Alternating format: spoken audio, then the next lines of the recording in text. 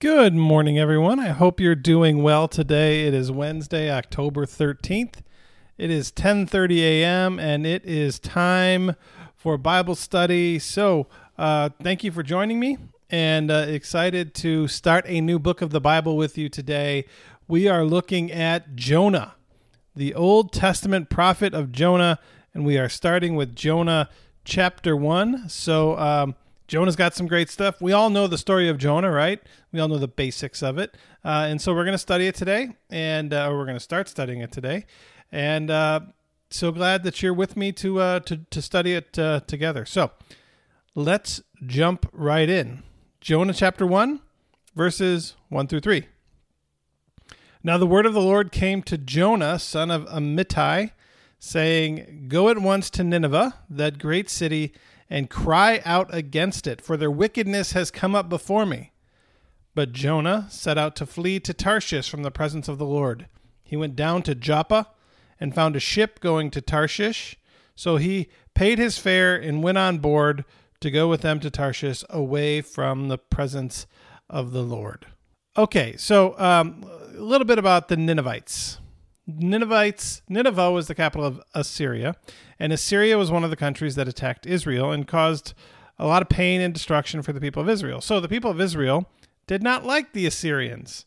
They thought they were very cruel. And so Nineveh at this time was the capital of Assyria, was the largest city in the world. There was like 600,000 people living there. And so the Lord said to Jonah, "I see their wickedness. I want you to go there for me. I want you to go there." So first question, is there a difference between wickedness and our sins, right? Is there a difference between wickedness and the things that we do that is sinful? How do you define wickedness? I think wickedness or evil is when you intentionally harm others or intentionally build your life upon the torture, the pain, the whatever of others. Where, I think it's there's a difference between wickedness and our sinfulness, right? Our sinfulness. There's the sins that we all struggle with, and then the wickedness of oppressing and stealing from and living, building your life on the backs of others and of the pain you cause others. So he's sent there. Right. So God wants Jonah to go there. And basically this is, the people who have done wicked, the people who have done wicked to the people of Israel and the people who have done wicked to others. I mean, this is like their mortal enemy, the people who they least want to be around, the people who they least want to see good things happen to. I mean, it's like, how would you feel if God called you to go to the Taliban? God said, I want you to go to the Taliban, and I want you to share the good, I want you to tell them to stop doing what they're doing and to repent and all this stuff. How would you feel? I'd be like, no, I'm not going that way. I'm going the other way. I don't want anything to do with them. Jonah didn't want to go to them because he was afraid of what might happen to him, right? At best, they would just think he was a fool. At worst, they would kill him. They'd be like, we don't want to hear anything from you. We don't care who you are. We don't care what you have to say. But that's at best. That at worst, it's just kill him. Get rid of this guy. Who does he think he is, telling us that bad things are going to happen, right? But more than that, he didn't want the Assyrians to escape God's judgment. He didn't want them to miss out on God's judgment. He wanted to watch God destroy them, because they're bad people and they've caused great harm and great, devastation to the people of Israel. And so Jonah's like, not only do I not want to go there because of what might happen to me, I don't want to go there because I want to see you wipe them out. I don't want to be a part of anything good happening for them. So we have to, do we wish that God would destroy all the evil people in the world? Do we wish that God would just wipe them out? God, I realize that is a person who you created, that is a person who you probably love in ways that I'll never understand, blah, blah, blah, blah, blah. But they're a bad person. Just get rid of them. I mean, just get rid of them. We don't need them around. They're not doing any good for humanity. They're only doing harm. So can we just get rid of them? Right? I mean, that's basically the way Jonah felt about the people of Nineveh. So Jonah chooses to obey God and went completely in the opposite direction. So a bit about Tarshish. Tarshish was thought to be towards the end of the earth and is always associated with ships in the Bible. You would get on a ship and you would go to Tarshish. So basically, Nineveh is east of Israel. It's a couple hundred miles east of Israel. Okay. Tarshish was as far west as you could go, right? Back then they believed the earth was flat, and Tarshish was the end of the world, right? Tarshish is on the coast of what is today Spain. And so, he wanted to get on the boat in the Mediterranean Sea and go as far west as he could go because Nineveh was east, right? And so he's running away from God. He's running away from what God would have him do. He's running away from Nineveh and from God, and so he's just trying to get to the end of the earth, as far away as possible. So, do you know people who are running away from God? Do you know people who are running away from what God would have them do? I'm sure we all think there's people out there who are running away from God, but that's what Jonah is doing here. Okay, verses 4-7. But the Lord hurled a great wind upon the sea, and such a mighty storm came upon the sea that the ship threatened to break up. Then the mariners were afraid, and each cried to his God. They threw their cargo that was in the ship into the sea to lighten it up for them. Jonah, meanwhile, had gone down into the hold of the ship and had laid down and was fast asleep. How do you sleep during a storm like that? Anyway, verse 6. The captain came and said to him, "What are you doing sound asleep? Get up, call on your God. Perhaps the God will spare us a thought so that we do not perish." The sailors said to one another, "Come, let us cast lots so that we may know on whose account this calamity has come upon us." So they cast lots, and it fell on Jonah. They rolled dice, and it fell on Jonah. There's so many instances in the Bible where they cast lots to see what God would say. And casting lots is basically rolling dice, right? It's rolling something and to see, God speaking through and just to think that's a weird way to get God's opinion is to cast lots, but it's the way they did it. So, okay. The sailors are minding their business, doing what they do, and they're sailing from Joppa to Tarshish, carrying people and packages, and doing. I remember when I was a little kid, we lived in just north of Detroit, and my grandfather used to come pick me up, and we'd go and watch the freighters go up and down the Detroit River. Right, these giant ships that would take cargo, and you would have no idea where they came from or where they were going, but it was so much fun just to watch these giant ships going. And this is like what these were doing. These guys were just, they were worked in shipping, and all of a sudden, somebody hops on board and puts them all in danger. Now, it's interesting to me that there's a great storm, and the sailors immediately think, well, God has caused this storm because somebody is on this boat who shouldn't be on this boat. Isn't that interesting? They immediately think, it's not like, oh, there's a bad weather pattern, right? No, it's somebody's on this boat who shouldn't be on this boat, and God is trying to stop this boat through the storm. And so it must have seemed ironic to Jonah that the sailors demanded that he call on his God, right? That the captain said, "Call on your God," while Jonah is trying to escape God, right? Jonah's trying to run away from God, and the captain says, "Call on your God. We need your God's help. We need your God's help. Get your God to help. Maybe he might spare us a thought. Maybe your God might save us. Call on your God." So interesting question here comes up. Have you ever seen a catastrophe and assumed it happened because someone wronged God? Now, there are all kinds of pastors who came out and said things after Hurricane Katrina in New Orleans, and that New Orleans was destroyed by the flood, because of the sinfulness of the city. I mean, there's all kinds of stuff out there. Do we ever believe that God uses that kind of catastrophe? I would say no. I would say that's not at all consistent with our understanding of who God is. But continuing on in the story, Jonah's disobedience put the lives of these sailors in danger, right?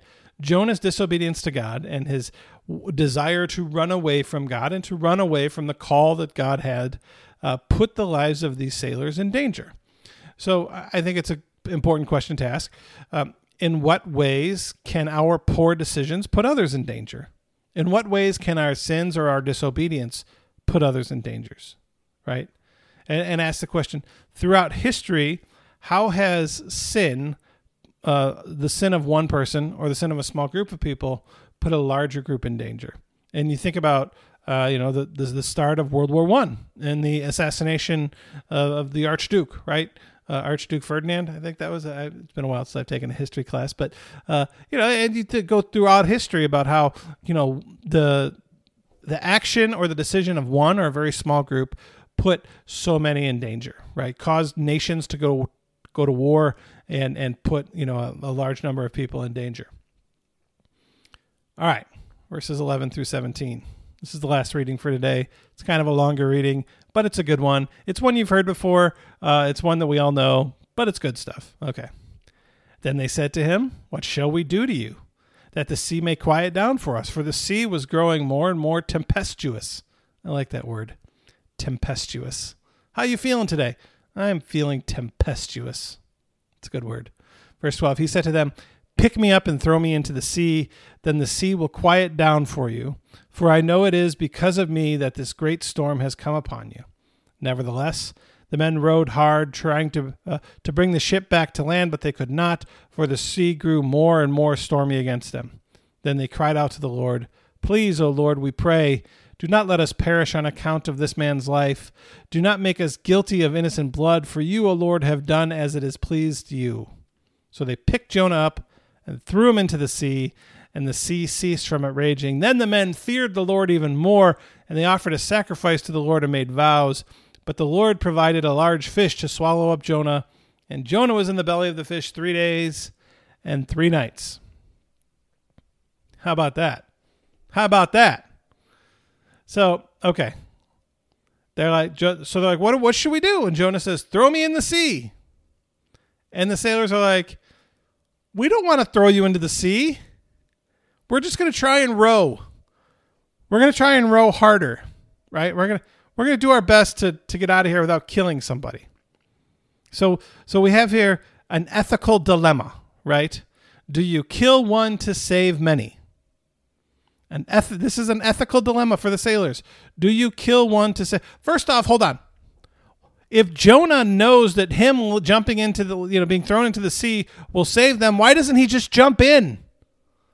Why doesn't he say, imagine being on the deck of a boat, right? And there's, say, 30 people, 40 people, and you know that you're the one putting them in danger, and you're like, "Hey guys, if you kill me, you'll be safe." Why don't you just jump in, right? Why put it on them? You've already put them in danger. Why are you now saying to them, "You have to throw me in to save your life"? I mean, you have to kill me, right? So the ethical dilemma is one life worth saving 30 lives? Is one life worth saving 100 lives, right? Should if we could go back in time and find Hitler as a boy, should we kill him? One life, is it worth millions of lives?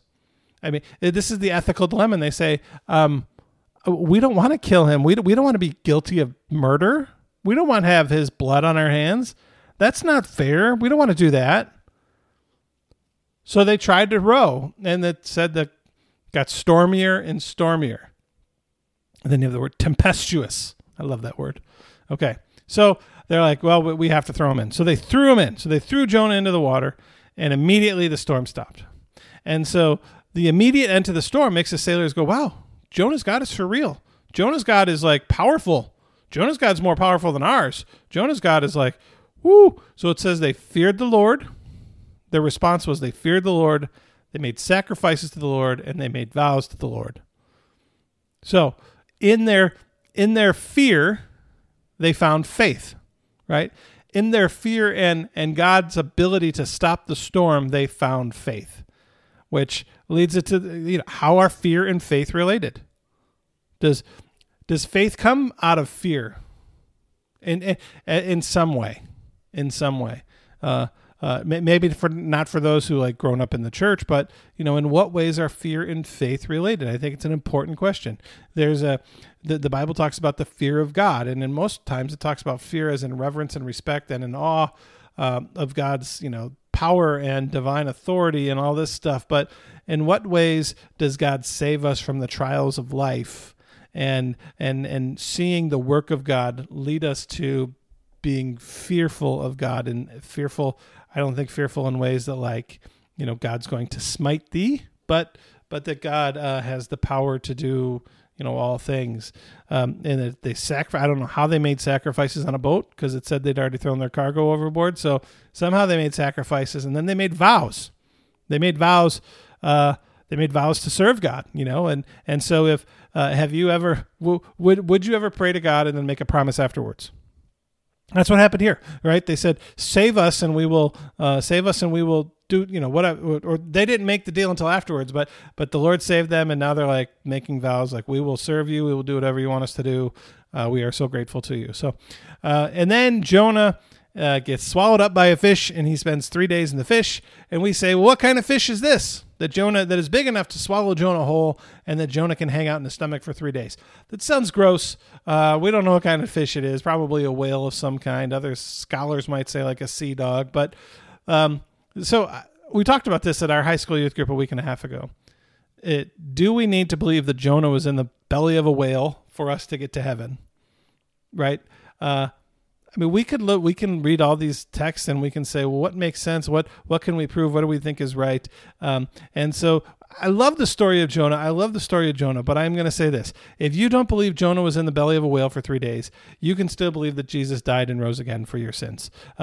I prefer to believe the Bible, that the Bible is truth, right? But I know that there's some people who, because of stories like this, say, well, I don't believe then in God at all. And I would say that's a big mistake. So, okay, there we go. We finished with Jonah chapter 1. Jonah chapter 2 is a prayer in the belly of the fish. So we'll touch on that a little bit. I think we're going to do chapter 2 and chapter 3 next week. So hope you all are doing well. Glad you took the time today to make this a part of your day, and we will close with a word of prayer. Lord God, we thank you for your servants throughout all of history, for those who you have called and sent, and for those who may not have always been obedient but ended up doing your will.